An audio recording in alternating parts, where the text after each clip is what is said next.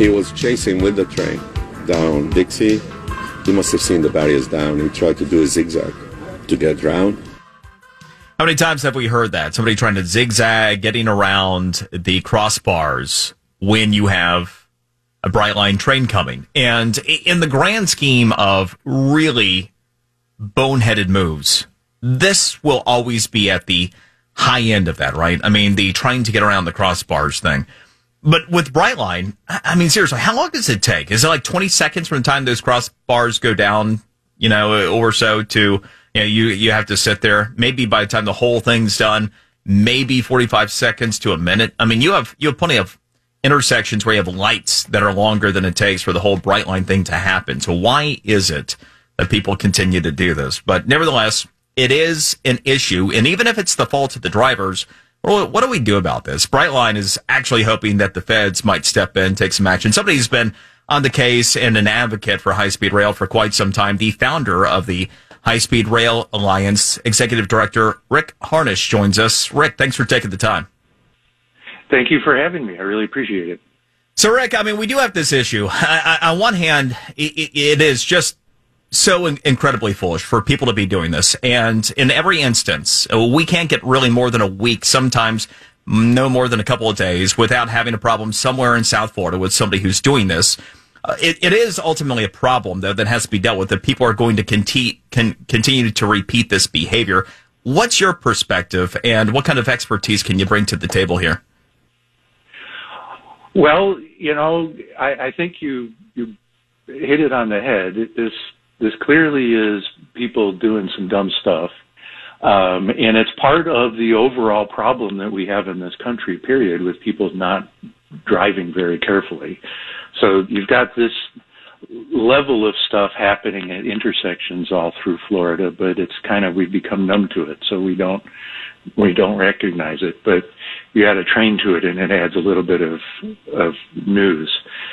But really, it's on the railroad. I'm excited, or not excited. I'm very glad. I'm happy that Brightline and Florida East Coast are taking steps to make those intersections even safer.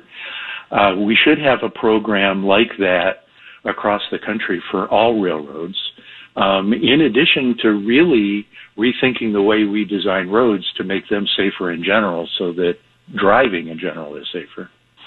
That's an interesting point, and it's something that Brightline has referenced as well. Perhaps redesigns, rethinking the way we've always done things as we are using high-speed rail, which we hadn't used previously. What are some of the ideas? How might things be different that might help guard against these types of issues? Well, so the things they're doing are excellent. Making the crossings more visible, education campaigns. We've got lines up here in Chicago that are much busier, that we don't have these problems. I don't know what the difference is. Maybe it's just we're used to it up here, and so people are a little bit smarter about it. But also, quad gates, where it makes more of a visual barrier, so that both sides of the road have a gate covering them, so it's less likely that somebody would say, oh, I can go around that.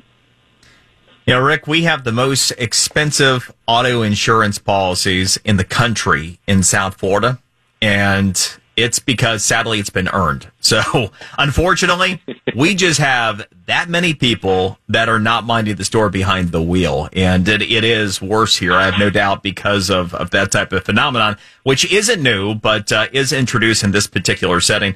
What have you noticed? Like, for example, you do have people that are anti-Brightline, anti-high-speed rail, and this to them is, fuel for the fodder, or fodder and fuel for their argument. What have you noticed in terms of attitudes and dealing with that type of headline risk to an industry that's still trying to make its way? Well, yeah, so that is a big problem. And, if folks think that everybody should be forced to drive, and, don't think we should have trains, this does add to another cudgel to beat over the head, and that is a problem. I will point out that the people who are taking the train are much safer because they're on the train. So that is a key advantage. And there's another thing I want to point out, which is, typically around the world, high-speed rail is trains running faster than 150 miles an hour, and in those cases you have no grade crossings whatsoever. And that is something that we should be getting to in general, is trying to reduce the number of grade crossings overall, so that trains can go faster in general. It's a good point. And the bullet train is a great experience in Europe for sure. Well, Rick Harnish, the executive director of the High Speed Rail Alliance, appreciate it. Thank you very much.